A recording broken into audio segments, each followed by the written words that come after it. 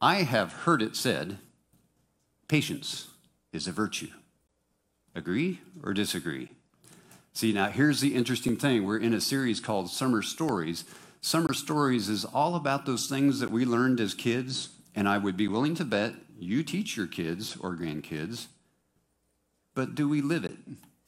How many people would tell your kids that patience is a virtue? Patience is something that you need.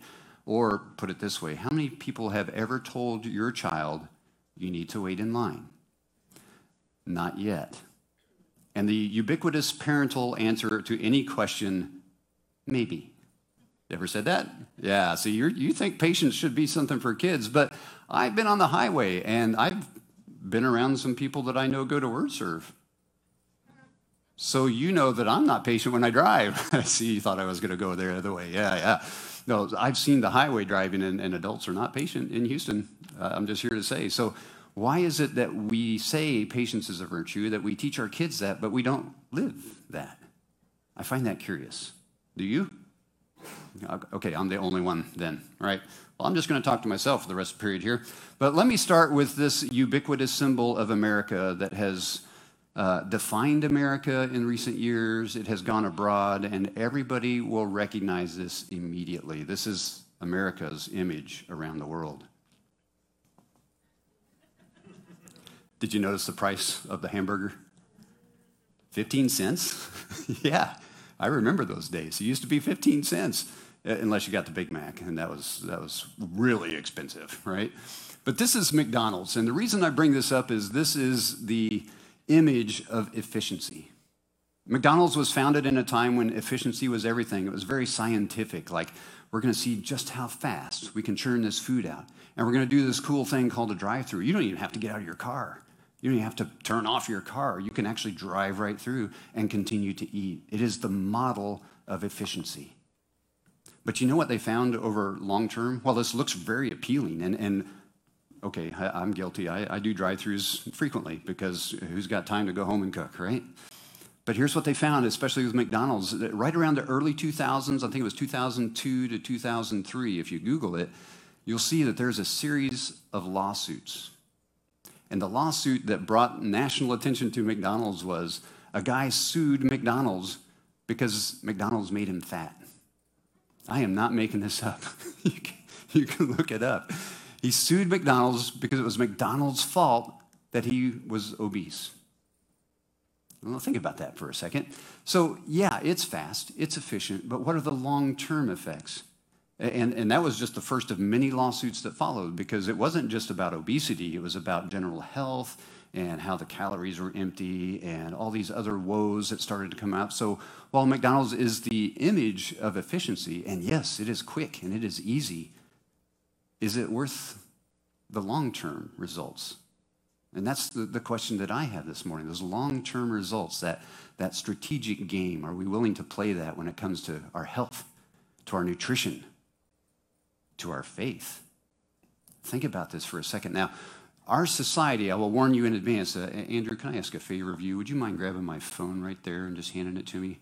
If I walk forward to the speakers, you all get an earful of feedback. Thank you, sir. Appreciate it. Yeah, I'm timing myself so I don't go, no, I'm kidding. I'm not timing myself. So, so yeah, it is hard. This culture makes it very hard for us to wait for anything. And it's getting worse. I don't know if you have noticed this. What makes it especially hard for me is, you look around and you see others getting ahead of you in whatever it is that you're worried about.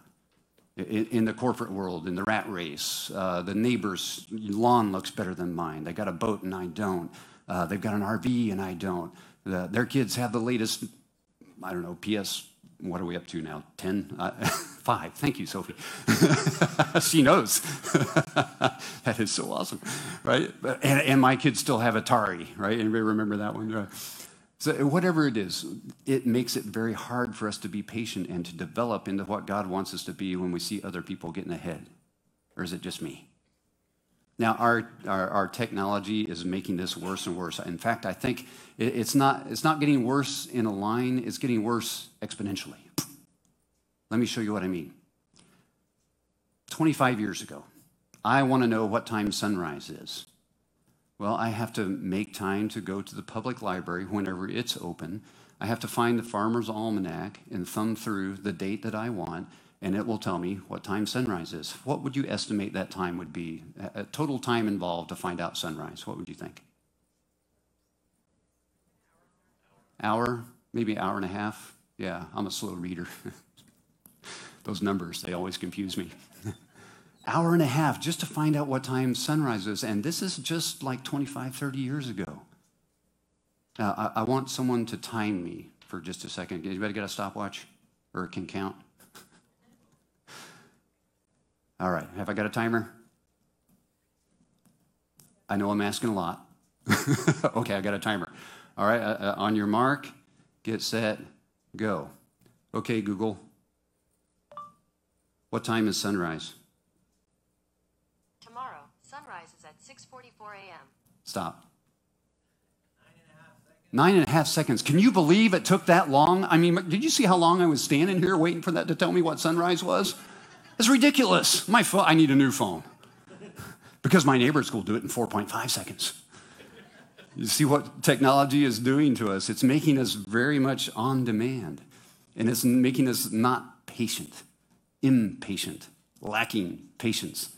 But when I read Scripture, there are several times when Scripture says, be patient. It says, wait on the Lord. It says, those who wait on the Lord will gain strength. Exactly. But am I willing to do that? And what makes me willing to do that or not? It is ironic that we live in such a world that is instant gratification, and yet we are expecting our kids to hold a line of patience. I don't even hold a line of patience very well. Now, I will tell you up front that God's kingdom is not efficient, but it is worth the wait, and that's the difference.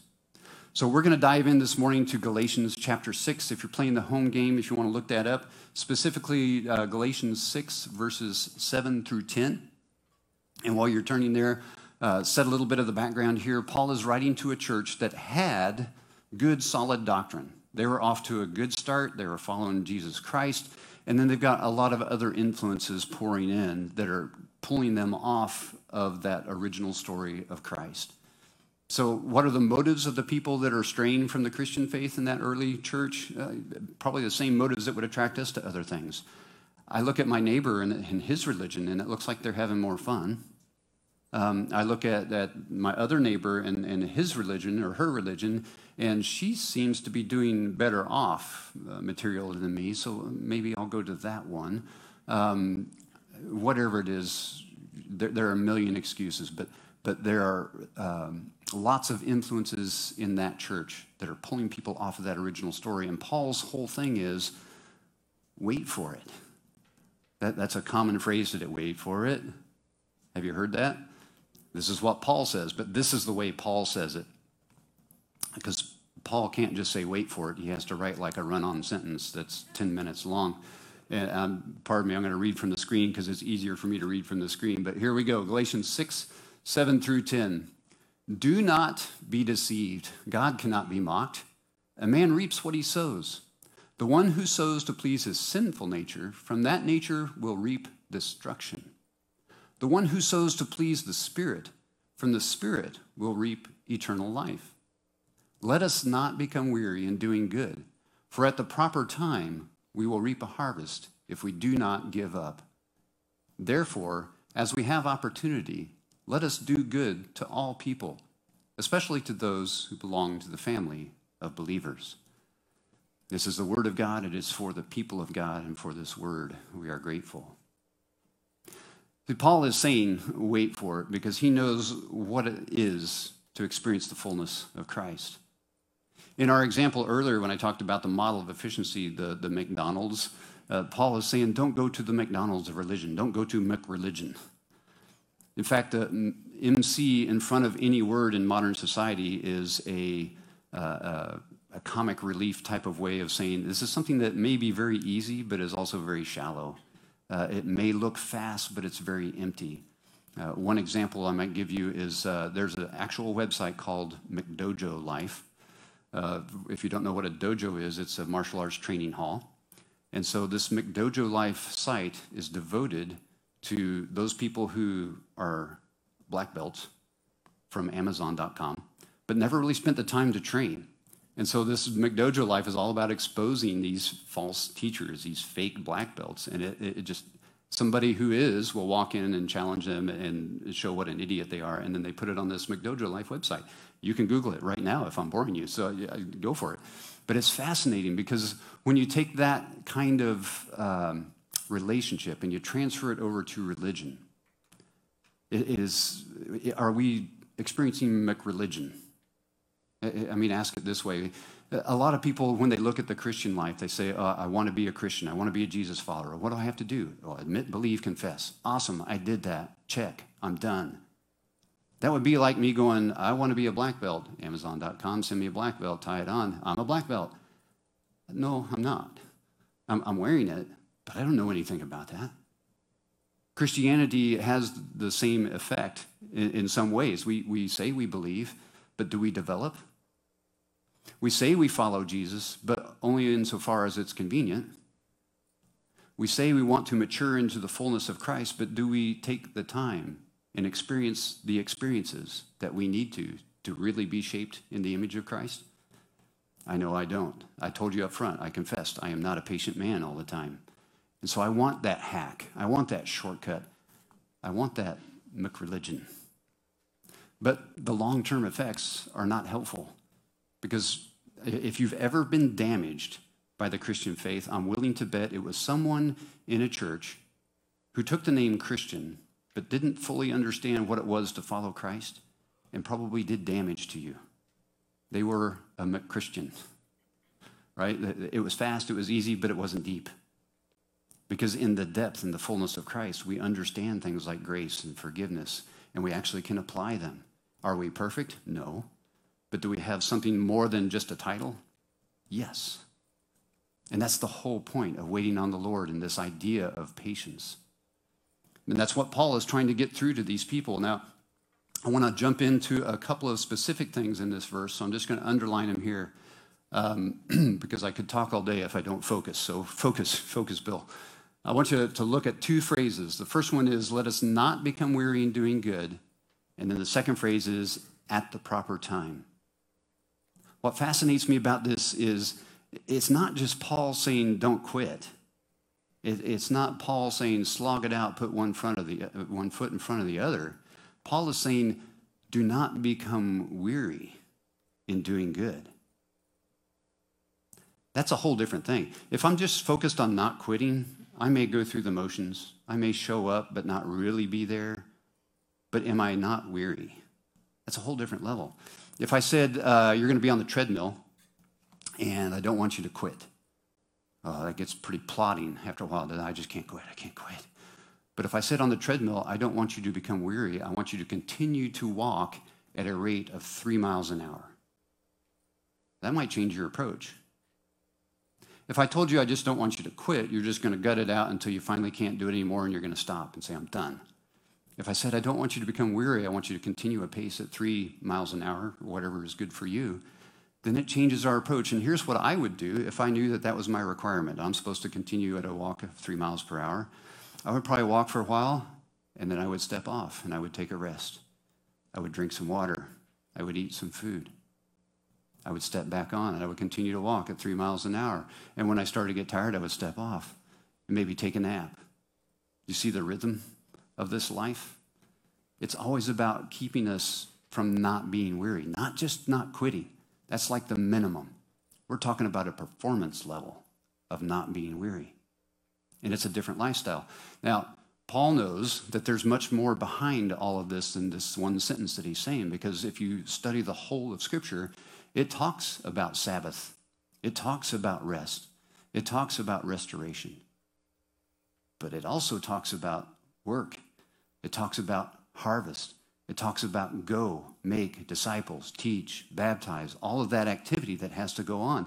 And here's my concern for the North American church, especially as the numbers of actual people get smaller in a given church. There are more people that feel like they're on a treadmill and can't get off. And they will run themselves, God love us all. We will run ourselves to death, and we will face plant, and that treadmill will spit us right out the back. then we're done. But that's not what Paul says. Paul says, do not become weary. So how do we do that? How do we do that as a church? I have some ideas. The 3 M's. We're going to talk about motive. We're going to talk about ministry. We're going to talk about mindset. So as we approach this thing called faith and the ways that we serve Christ in this world today, the number one question we have to ask ourselves is, what's my motive in doing this? Is my motive for me, or is my motive for Christ? Because there's a whole different animal there. If you look at Matthew 5:16, that's the passage that basically talks about, let your light so shine before people so that they will see your good works. Is that the whole verse, though? It's not. Why am I letting the world see my good works? So that God may be glorified. If I go into service, whatever, if it's cleanup day, if it's a project, if it's sharing my faith with someone at work, and my goal is my glory, I've got the wrong motive. I'm going to wear out. That's going to get old quick. Not to mention the fact that if it's all about me and all your experience about Christ is through me personally, you're going to wear me out. Because every time you need something from Christ, the only thing you know is to come to me. And the more people I share with, the worse it gets for me. Because you're all going to come to me. And I'm going to be on that treadmill. And I'm going to go, I can't do this anymore. I was never meant to do this. I was meant to be the conduit, as we are. So motive is everything. Is it for God's glory, or is it for mine? Is there a little pride involved, or is it about being a servant? The motive is the most important thing. I think if we get that right, if we're about serving Christ and bringing him glory, then we won't get weary, at least not so quickly. The second one we'll talk about is ministry. Now, there are a lot of needs in the world, and there are way more needs in the world than Word Serve Church can fulfill. There are more needs not just in the world. There are more needs in this community than Word Serve alone can fill. But here's the good news. Word Serve doesn't have to fill them all. It's the body of Christ. It's not Word Serve Church. So when we begin to look at the needs of the world, it's easy to become overwhelmed and feel like we have to do everything. Actually, we don't. If you've ever had the experience of doing the study called Experiencing God by the Blackabees, they draw this wonderful chart where it says, here's the needs of the world, and you list them out, and then here's the gifts and talents that I have or my organization has. And wherever those two lines intersect, here's a need, and we have the gifts and capabilities to meet that need, that's your sweet spot. That's what you do. So looking for that is a focus point where we begin to say, okay, this is what we do. This is what we do not do. But we don't just cut it off and say, okay, we're not going to do that and leave these people without any hope. We say, while we don't do that, these people, their line intersects that area. So let us refer you to those people. And we begin to build a network. And through that network, there are probably no needs that we can't meet. But if we try to do it all ourselves, we are going to become weary. So it's really about staying in the lane, staying in the calling that God has given us. And that takes a lot of discernment, a lot of prayer, a lot of vision seeking from God. So that's one of the things that I'm going to ask Word Serve to do in the coming fall time, is to begin an earnest period of prayer and discernment. What is it that you want Word Serve to do here in this community and in the world? And we'll do that.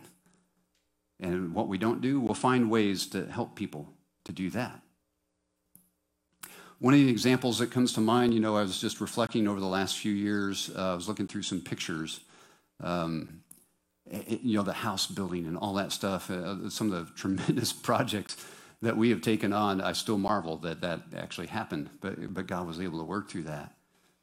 Now, if I ask us today, in COVID environment, 10 years down the road, I don't know about you, I have not gotten any older, but maybe you have. So maybe that's not the best idea to go out and do all that backbreaking labor right now, or maybe our schedules don't permit it because life has changed. If I ask us to go right now and build a house, I wonder if we could pull it off. I don't know.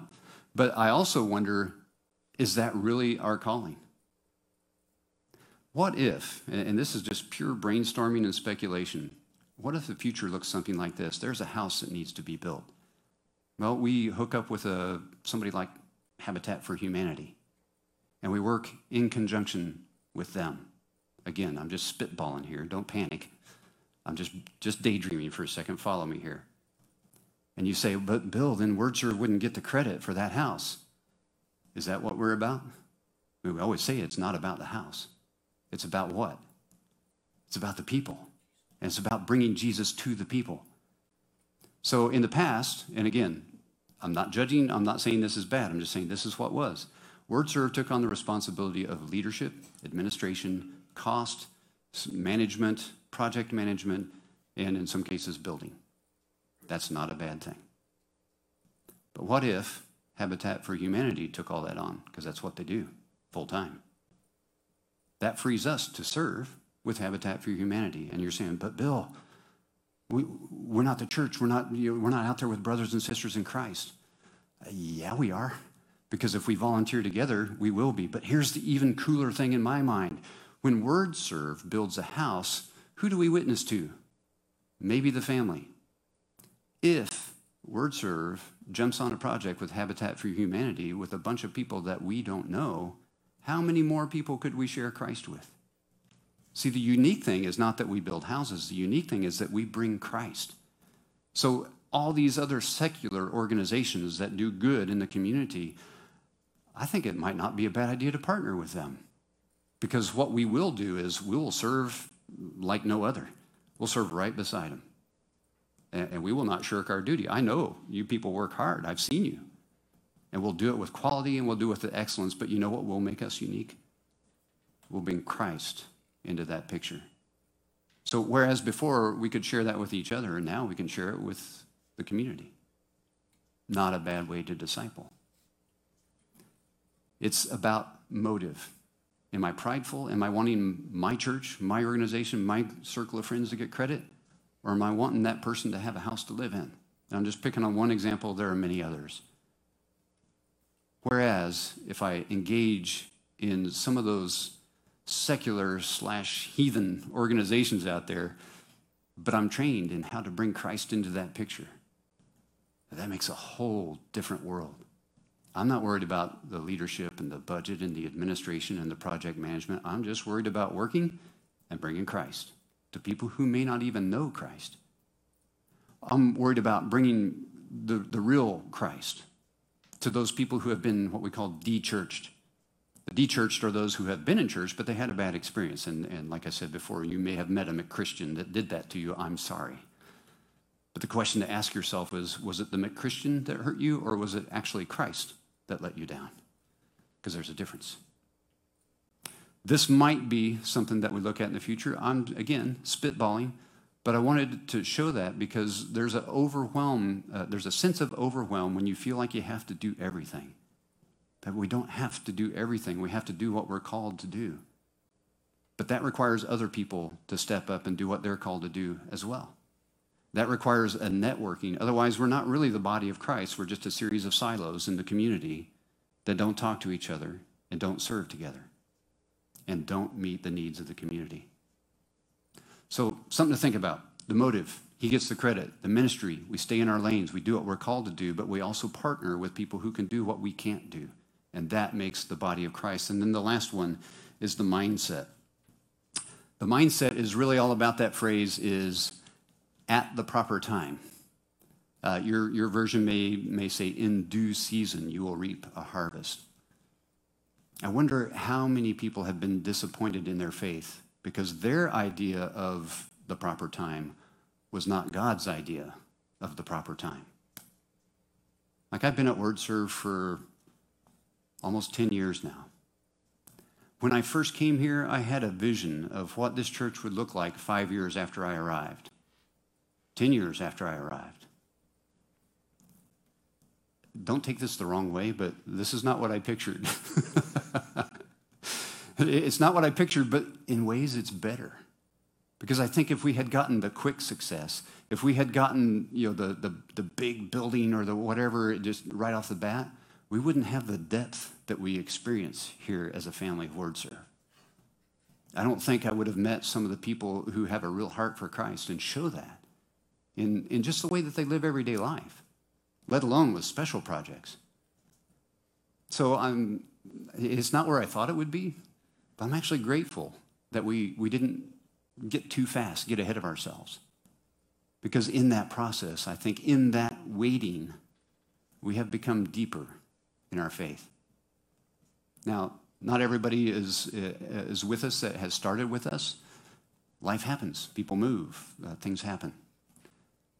But I think those people who did move took an element, and they're still looking for that depth that Word Serve had, wherever they are now. See, that's testament to true faith. And that's what I want us to focus on and to be encouraged by. The other thing that can wear us out when it comes to mindset is we feel like, it's church. I don't really want to do this. I'll do the bare minimum because y'all will forgive me. It's one you have to. You're a Christian. So if I do a poor job, you'll forgive me. So I'm not going to give you my best. Again, go back to motive. Am I doing this for you? Are you doing this for me? Or are we doing this for God? Because I will assure you, as 1 Corinthians says, that if you labor for the Lord, you do not labor in vain, whatever it is that you do. In other words, in other places that Paul uses these words, he says, when you work as to the Lord, not as to your neighbors, your fellow human beings. See, when we work for God, it's a whole different level. It demands excellence. The same excellence and completeness that Christ gave us as he died on the cross for us. I'll say it again. I've said it a million times. I have a hard time standing at the foot of the cross, seeing Jesus there in my place and telling him what I will and won't do for him. Let me explain it this way, the waiting on the Lord. I want to tell you a tale of two farmers. Two farmers had a contest, and they decided that they were going to grow the best crop. Farmer A, we'll call him McFarmer, decided that his criteria for success would be it's got to be the tallest crop, and it's got to be the quickest crop. Off he goes. He has a little meeting with his board, and they say, okay, tallest and quickest. Corn, plant corn. Okay, so he goes and he plants corn. His motive? Tallest, quickest. Farmer B, we'll call him Old Faithful. Old Faithful consults a master gardener. Old Faithful is a student of the master gardener and knows that nature takes time. And so Old Faithful decides that he is going to plant watermelon. I'm a fan, personally. 45 days later, McFarmer, who planted corn, declares victory and goes out into the community and says, we win. Now, I don't know if you know anything about corn, because I'm an expert gardener, and I Googled it. It took me 9 seconds to learn that corn doesn't really mature until 60 or 90 days, depending on the breed. So 60 to 90 days for fully mature corn. At 45 days, though, McFarmer declares success because his crop is taller than Old Faithful's. And it was quicker. It only took 45 days. But let me ask you, do you want any of that corn? It's not going to be good for much. Whereas Old Faithful decided to let nature take its course, to follow the practices of taking care of the garden, weeding, throwing out the things that didn't matter, making sure it had good water. And at the end of 80 days, because I'm an expert gardener, I know these things, the watermelon was mature and ripe. And let me ask you, who really won the contest for the best crop? Old Faithful. Does anybody think McFarmer? See, that's the point. The point is when we wait, good things come. When we wait and let God do what God does in his season, not our season, we get the best. And that's not all. It's not just the waiting for the thing, it's who we become in the waiting. Because as whatever it is that God is working in us as well. That's where we grow into the full maturity of Christ. That's where we become changed. That's where you don't go to Amazon.com and order a black belt. That's where you go to, not a McDojo, go to a dojo every day or 3 times a week, whatever, for 5 years, and you become a black belt. You don't just wear one. Word Serve, my heart's desire, my prayer for Word Serve is that we wouldn't become this. McChurch. McChurch looks good.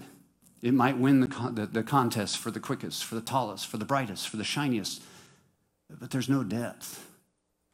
And the long-term effects of that, starving of nutrition, starving for the Word, not taking time to develop in Christ, will not only be devastating to you, it will be devastating to your family, to your community, to other people. You might become that McChristian that I just warned you about.